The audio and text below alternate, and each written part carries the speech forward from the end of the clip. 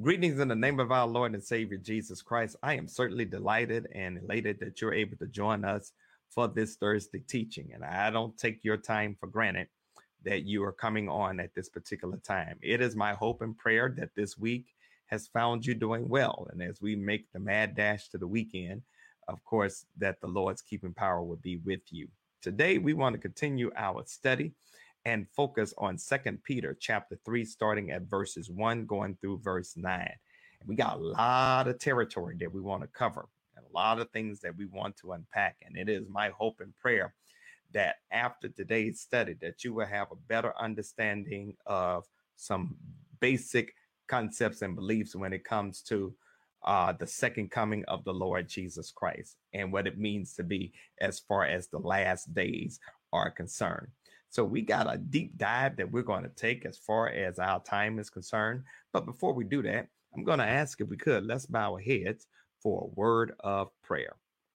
God, we come and we thank you right now for this wonderful opportunity to study your word, to go deep in your word. And we pray right now, God, that by the power and presence of your Holy Spirit, that you will be in our midst, that you will, oh God, teach us your precepts. Let your word be a lamp unto our feet and a light unto our pathway. Show yourself mighty and strong. In Jesus' name we pray. Amen. Amen. Listen, 2 Peter chapter 3, starting at verse 1, going through verse 9.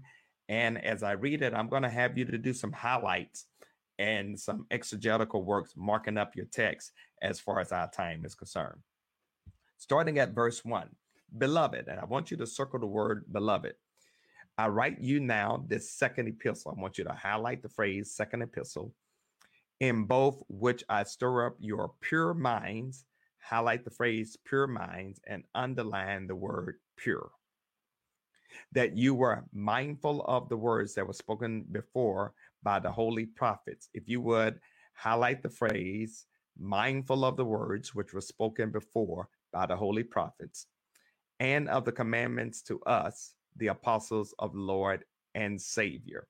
And if you would highlight the phrase, and of the commandments of us, the apostles. Verse 3, knowing this first, that scoffers, circle the word scoffers, will come in the last days. Underline the phrase last days, walking according to their own lust, and saying, where's the promise of his coming? For since the fathers fell asleep, all things continue as they were from the beginning of creation. If you would just highlight that whole verse. Verse 5, for they willfully forget. Underline the phrase, for this they willfully forget, that by the word of God, highlight the phrase word of God, the heavens were of old, and the earth standing out of water and in the water, by which the world that then existed perished, being flooded with water. Verse 7, but the heavens and the earth, which are now preserved by the same word. I want you to underline the phrase, the same word, are reserved for fire. Highlight the phrase reserved for fire until the day of judgment and perdition of ungodly men. If you would highlight the phrase, the day of judgment and perdition of ungodly men. Verse 8 and 9. But beloved, circle the word beloved, do not forget this one thing, that with the Lord, one day is as 1,000 years, and 1,000 years as a day. The Lord is not slack concerning his promise, as some count slackness. If you would circle the word slack, and then circle the word slackness, underline the phrase his promise. The Lord is not slack concerning his promise, as some count slackness, but is long suffering towards us. Highlight the phrase long suffering towards us, not willing that anyone should perish, but that all should come to repentance. All right. So we have a lot that we need to digest here, because this is an absolutely incredible and a rich text that I want to share with you as far as this time is concerned. Now, let me put it within the context, because over the last several weeks, we've been talking about false prophets and false teachers. False prophets and false teachers. We've been talking about their destruction. We've been talking about the defilement that they bring. We've also talked about how they deceive people. And so when we look at what these false teachers are, these false teachers were people who sounded like Christians, but they were not. They did not believe that Jesus was who Jesus said he was. They denied the resurrection of Jesus. They denied the fact that he was the Son of God in the flesh. They did not necessarily believe the apostles' teaching. However, they infiltrated the church and then spread seeds of discord and seeds of deception that led astray people who were not rooted and grounded as far as the apostles' doctrine were concerned. So when we look at what we're now dealing with, we are also dealing with another onslaught of false teachers and what they're bringing as far as the body of Christ is concerned. Now, before I deal with chapter 3, let me just say this. Anytime that you hear of anyone who will deny the crucifixion and resurrection of Jesus Christ, run. Anytime that you hear anyone say that Jesus was not the Son of God, get out of that space if it's a church. That is a false church, that is false teaching. Now, before I dig even deeper, one of the things that we got to understand about the context is that Peter, as well as Paul, were dealing with what we call a Greco-Roman culture. What is a Greco-Roman culture? It was a Greek-Roman culture, Greek by virtue of teaching and education, Roman by virtue of government and politics. So you had this Greco-Roman culture that was going on at that particular time, because back then the scholars were Aristotle and Plato and Socrates. But when it came to government, you heard of people like Julius Caesar and Cicero, persons that had impact as far as how the body politic governed itself. But also the Greeks, as well as the Romans, had a polytheistic religion. That polytheistic religion basically means they believed in a multiplicity of gods and goddesses. They had a whole lot of different gods and goddesses. And interestingly, between the Greek and the Romans, they just had different names for the same god. For example, the goddess of war, Minerva was considered the goddess of war as far as Rome was concerned, but Athenia was considered the goddess of war with the Greeks. So you had basically different names for different people. Zeus was considered to be the gods of the gods with the Greeks, but he's called Jupiter as far as the Romans are concerned.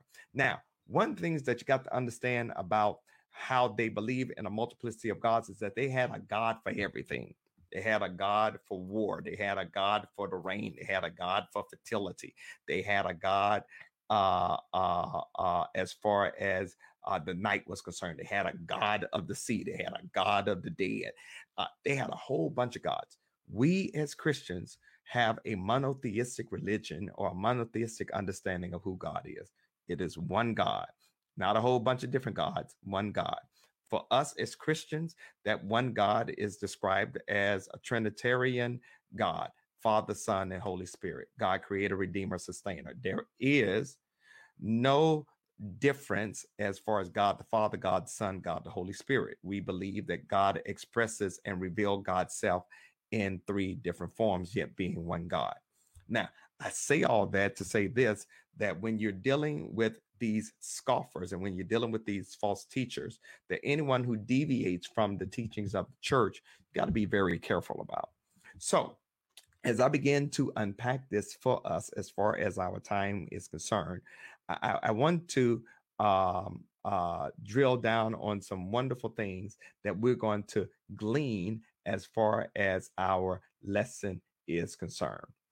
And this particular aspect is, when is Jesus going to come back? What about the last days? Why are we where we are right now? I want to unpack this in a very understandable way that I hope and pray that after today's teaching, you will have a much better understanding and much better appreciation for where you and I stand as far as this time is concerned. So let's look at the text in 2 Peter chapter 3, starting at verse 1. We see the word beloved.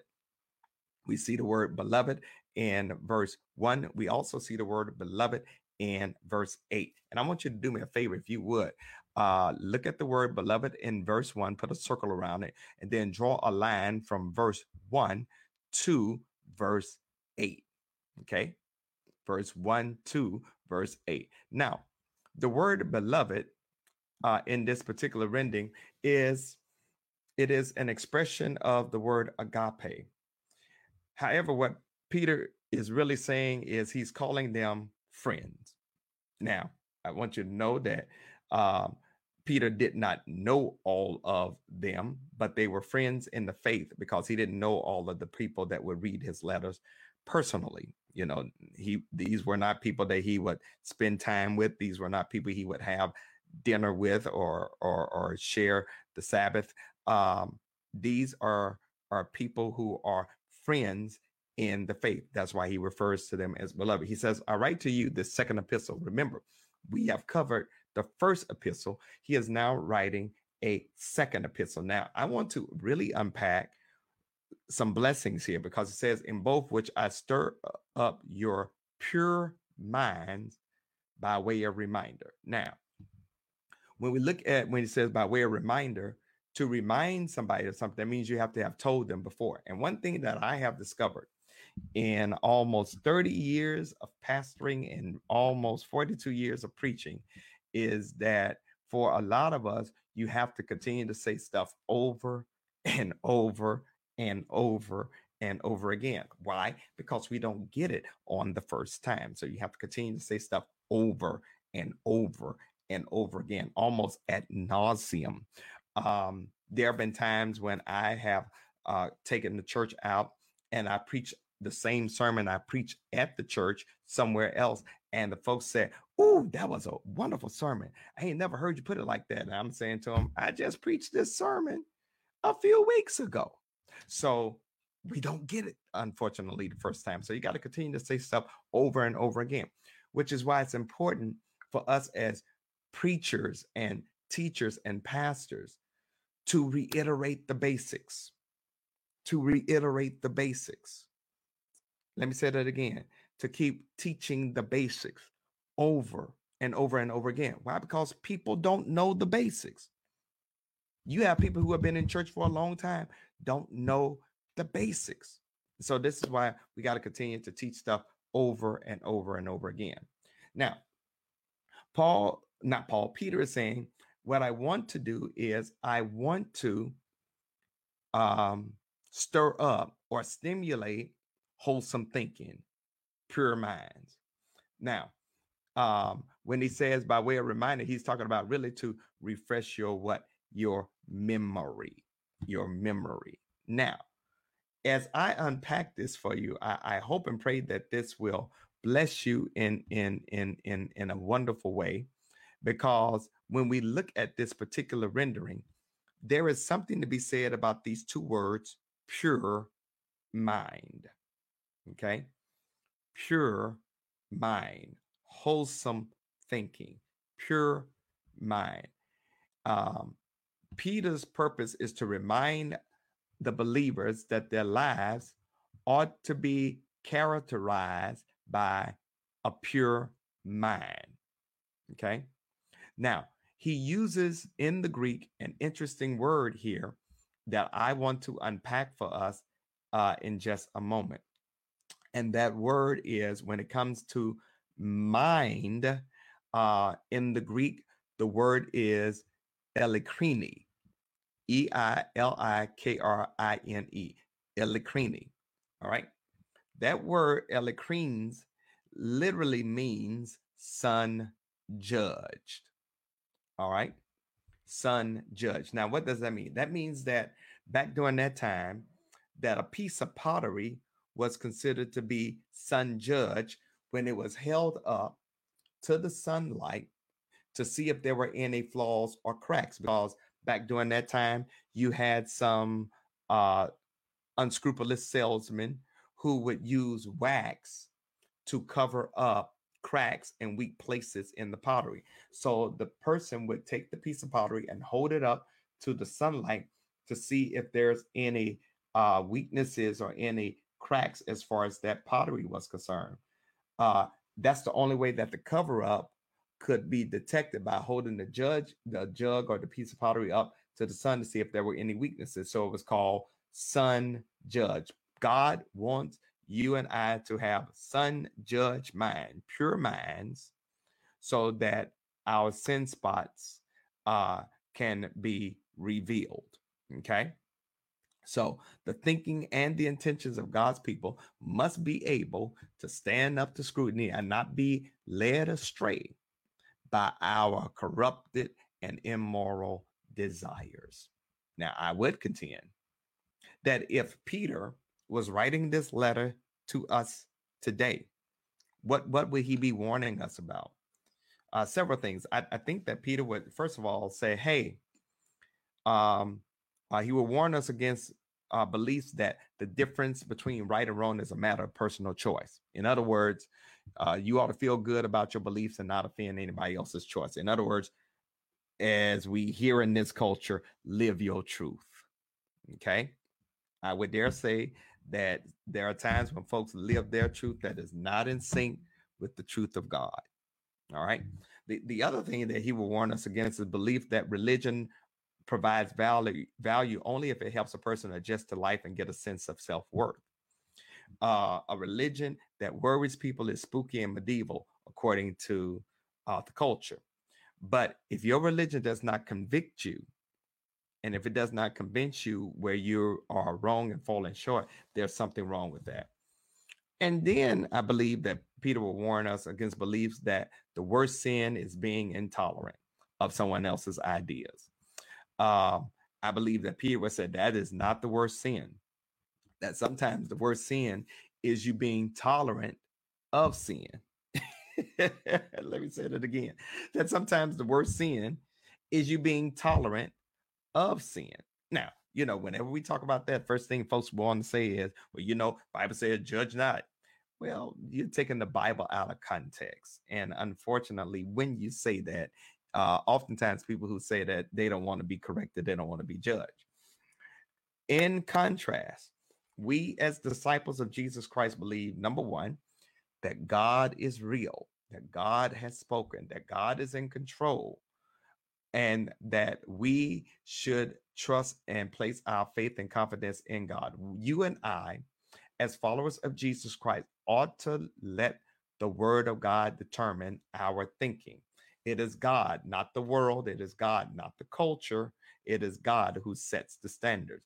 I believe that Paul wrote in Romans chapter 12 when he said, don't be conformed to the ways of this world, but be transformed by the renewing of your mind, not the removal of your mind.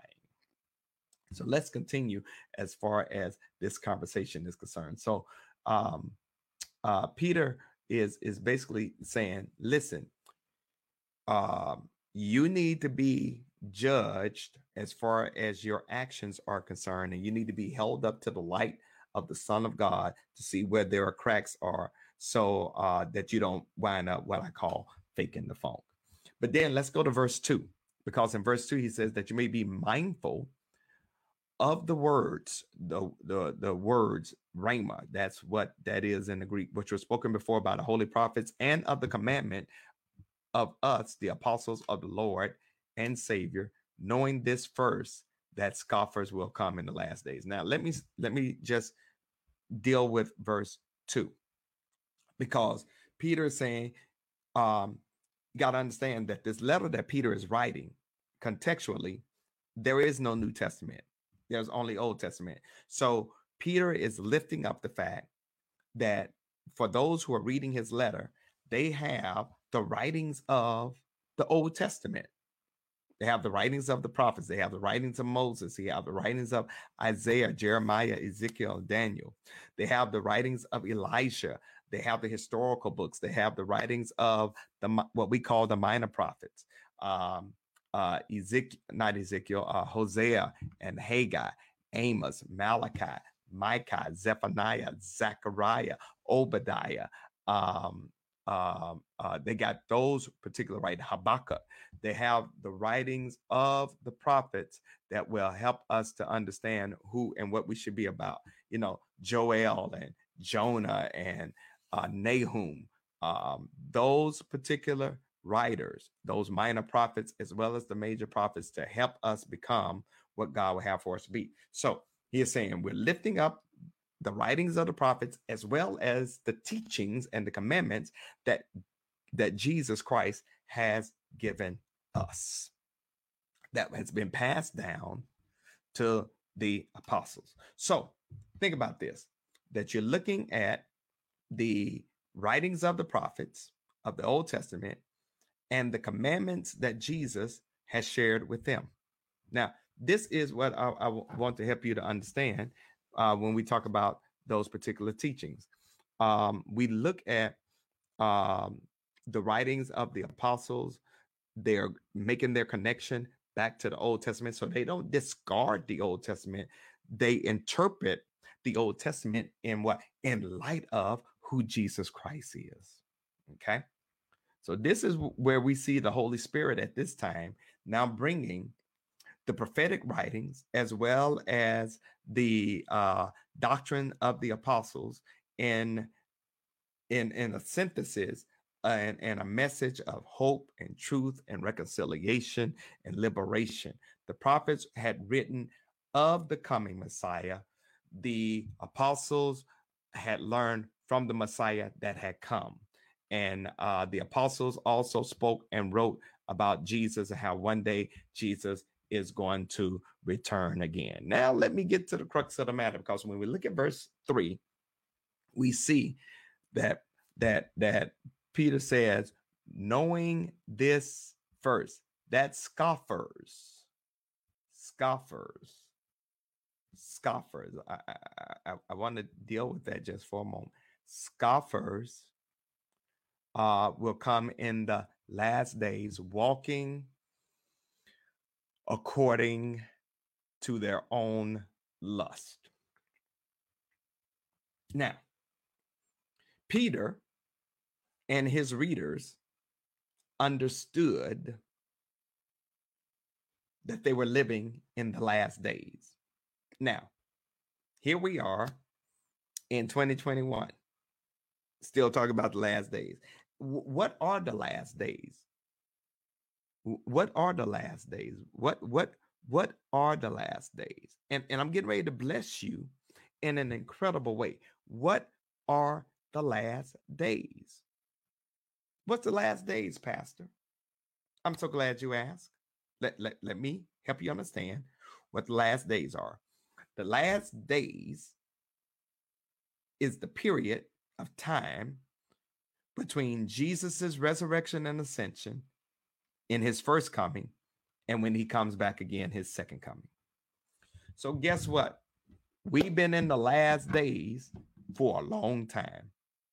Church was started around 29 AD. That's when the last days started.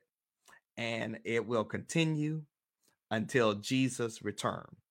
So it's interesting to note that a whole lot of people are saying with the uptick of violence and with the craziness going on politically as far as this country is concerned, and with this pandemic that's happening as far as the world is concerned with COVID-19, we're living in the last days. Well, guess what?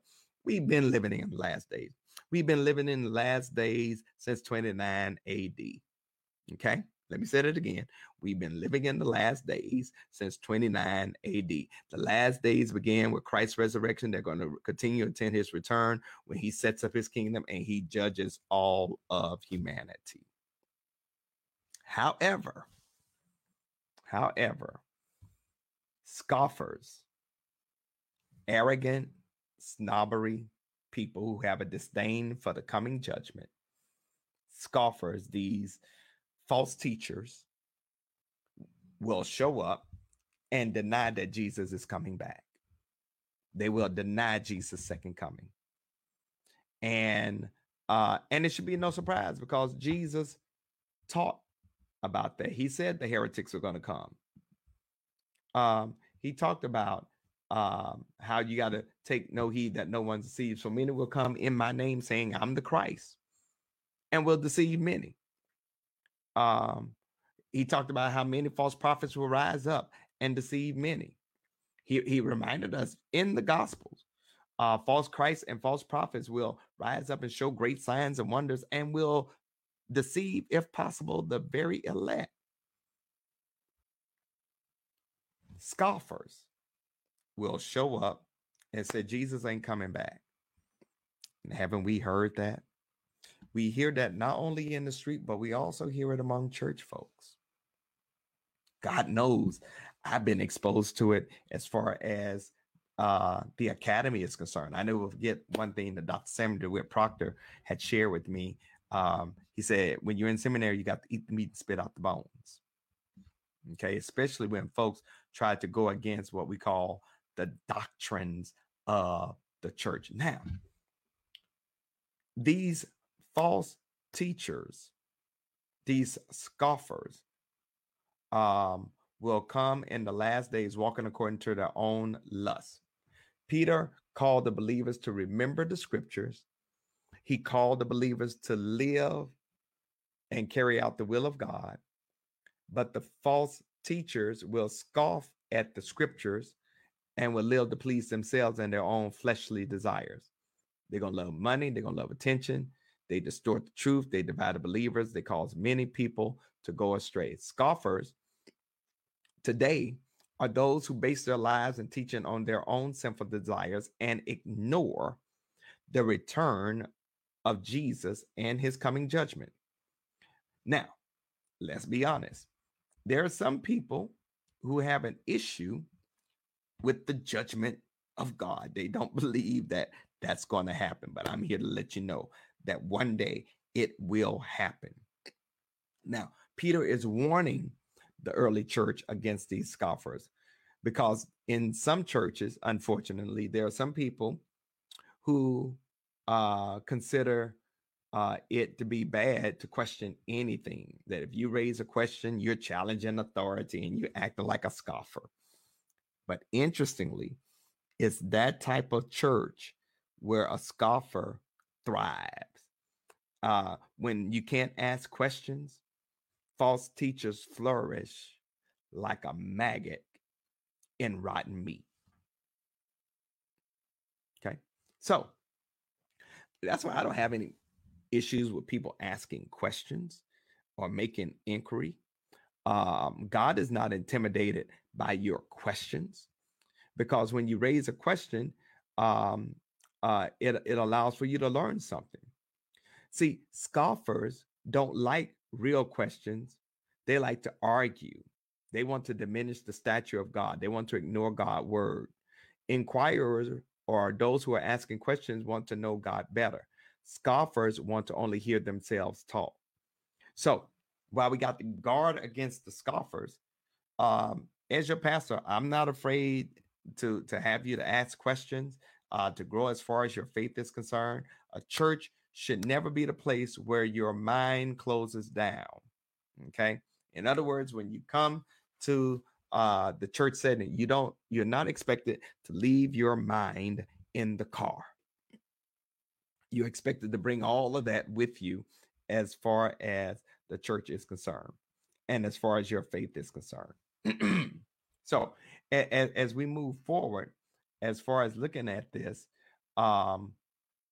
these scoffers are saying, when is he going to come back?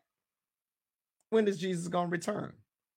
We've been here for a while, because understand that back during that time, it was the belief that when Jesus had ascended, that he was going to come back maybe in a few months or a few years.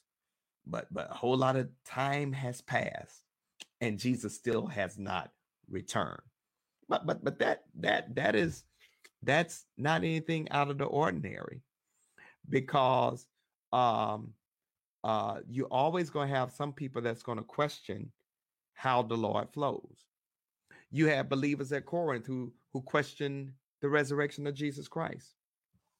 You had believers in Thessalonica who were concerned that their loved ones had died and missed the return of Jesus Christ. You had others in Thessalonica that stopped working in order to wait for Christ's return, and they became what? A burden to the church, because they were dependent upon the church rather than working to provide for themselves. Kind of sounds familiar at times, doesn't it? So these scoffers were basing their argument on the fact that since the ancestors or their foreparents had died, everything continued as it was before, that God did not do anything extraordinary as far as that's concerned. But apparently they forgot, and Peter comes with this argument in verse 5. They forgot that God, who created the world, God who created the universe, this same God allowed for the world to be flooded. And we know the story of Noah, don't we? So what we see that the God who is the creator is also the God who's the judge. And God can do whatever God so desires, because God is sovereign and God is omnipotent and God knows what's best. All right. These false teachers were contending that ever since creation, the world has continued a natural order, a system of cause and effect. So that left no rooms for miracles, that left no room for the movement of the supernatural. But you and I know that miracles take place. You and I know that there's a supernatural realm where God does some things that we may not be able to see, but we experience the impact and the effect of it. All right. These false teachers, unfortunately, chose to ignore the fact that God has always been involved in creation. Remember, that incident with Noah and the flood is proof that God is alive and present and operating as far as the world is concerned. As I look at us going to verse 7, which blesses us in a very powerful way, we see that in verse 7 that Peter is saying that eventually the world is going to be judged. The world is going to be judged. That same heavens and earth, which are now preserved by the same word, are reserved for fire until the day of judgment and the perdition of ungodly men. Now, this is what I want you to understand, that what Peter is saying is that in the past, the world was destroyed by the flood. In the future, it will be destroyed by fire.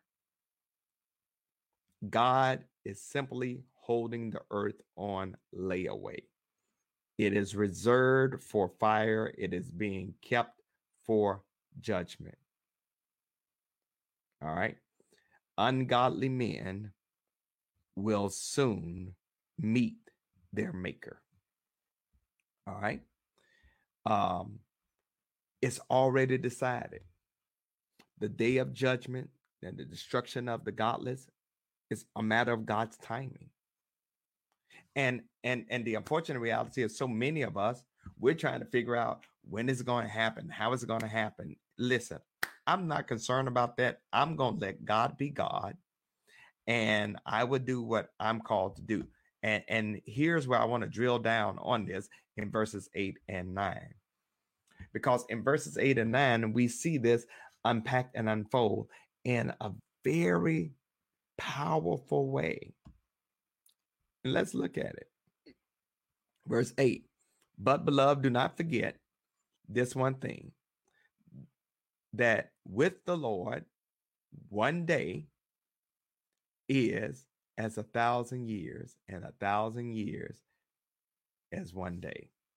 The Lord is not slack concerning his promise, as some count slackness, but is long suffering toward us, not willing that any should perish, but that all should come to repentance. Peter, at this point, is basically answering the question that's on a whole lot of folks' mind. Why is it taking the Lord so long to return? And Peter answers it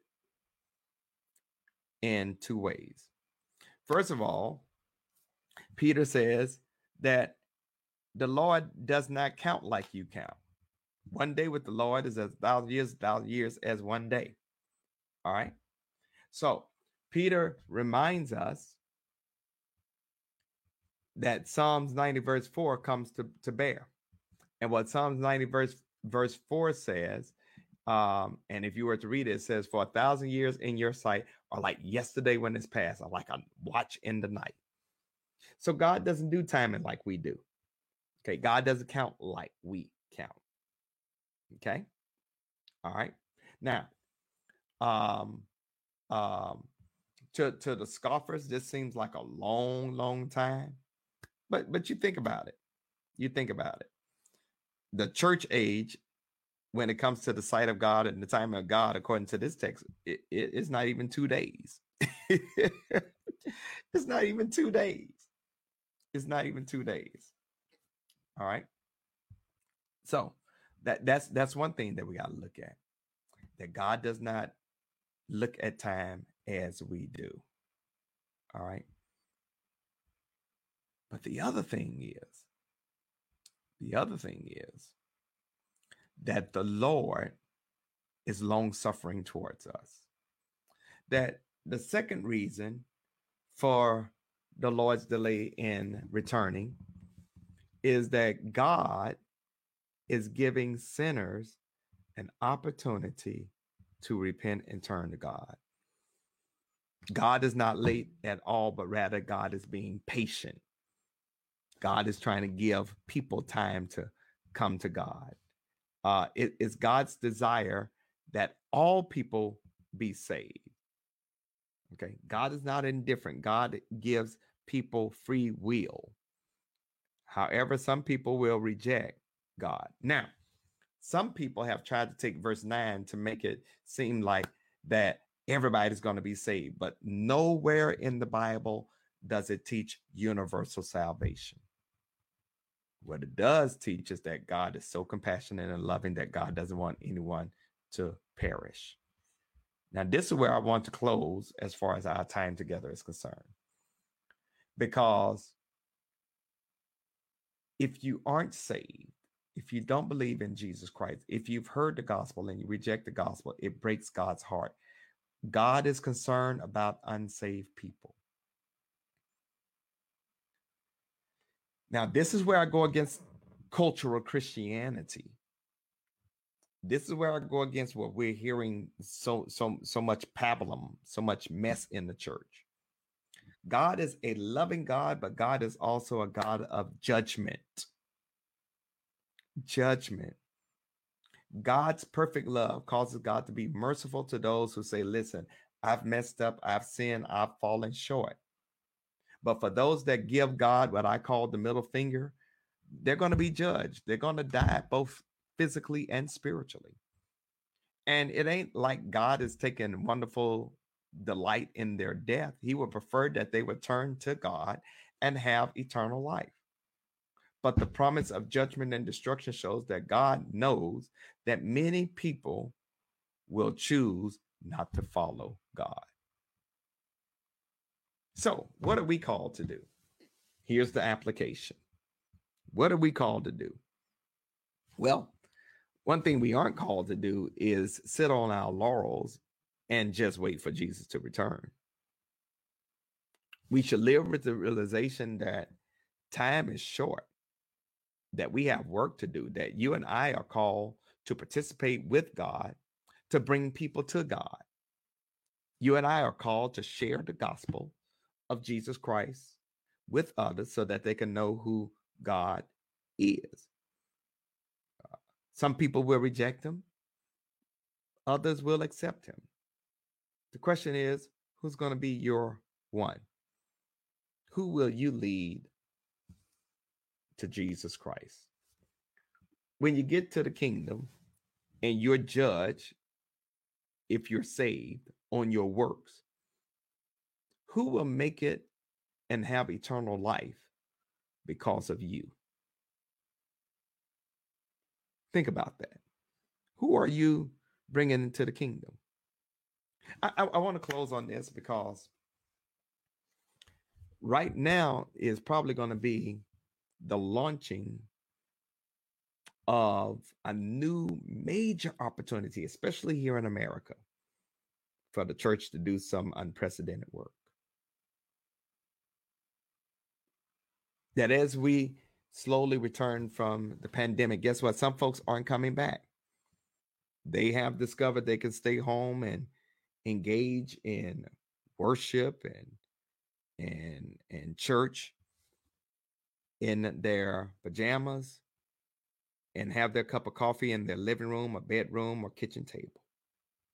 Doesn't mean they're not part of the church.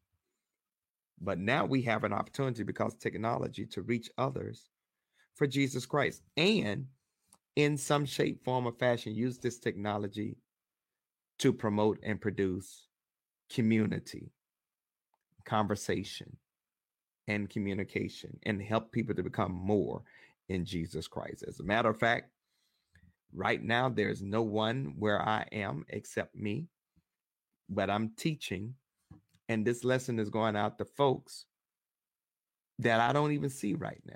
So we have an opportunity to make an indelible impression and a difference as far as the sake of the kingdom is concerned. So what are you going to do? Are you just going to sit on your laurel and look up to the sky and wait for Jesus to return? Or are you going to be serious about becoming a connecting piece to others so they can know about the saving grace of Jesus Christ?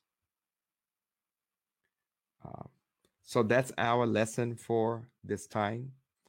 I hope and pray that you have been blessed. And as I get ready to close out this lesson, I want to give you the opportunity that if you feel led to give, you can do that. There are 3 ways you can give here at the St. Paul Church. One way is by either sending your check or money order to the church at 1401 Allen Street, Charlotte, 28205, or you could bring check, cash, or money order to the church. Just call the church at 704-334-5309 and make sure someone is here to receive your offering. We'll put it in a safe and make sure it's part of the following Sunday's count. Another way you can give as far as our church is concerned through our website, through either ACS or Church Life. And then the last way you can give is through the app called Givelify. If you don't have that app on your smart device, download it on your smart device, connect to your favorite credit card, and in 3 clicks, you can give. Search for St. Paul Baptist Church, and you can give. Well, I hope and pray that you have discovered what it means as far as the last days are concerned. And let me close with this, and I hope this bless you real good. If you do what Jesus told you to do in the first coming, the second coming will take care of itself. That's what my mentor, the late Reverend Dr. Samuel DeWitt Proctor, used to say. And what did Jesus tell us to do in the first coming? Check out the Beatitudes in Matthew chapter 5, verses 1 through 12. Love the Lord your God with all your heart, soul, and mind, and love your neighbor as yourself. Talked about the greatest commandment. Read Matthew chapter 25, verses 14 through 30, and you will see, feed the hungry, clothe the naked, give water to the thirsty, visit those that are sick, check on those that are in prison. You will see what he tells us to do in the great commandment. Go make disciples, baptize them in the name of the Father and Son and the Holy Ghost, teaching them to observe whatever he has taught us, and he has promised to be with us always, even until the end of the age. You and I, as disciples, as followers of Jesus Christ, have work to do.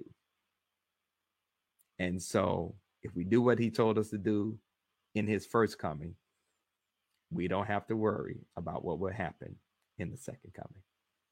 Listen, God bless you. I hope you have a great rest of the day, and may heaven continue to smile upon you.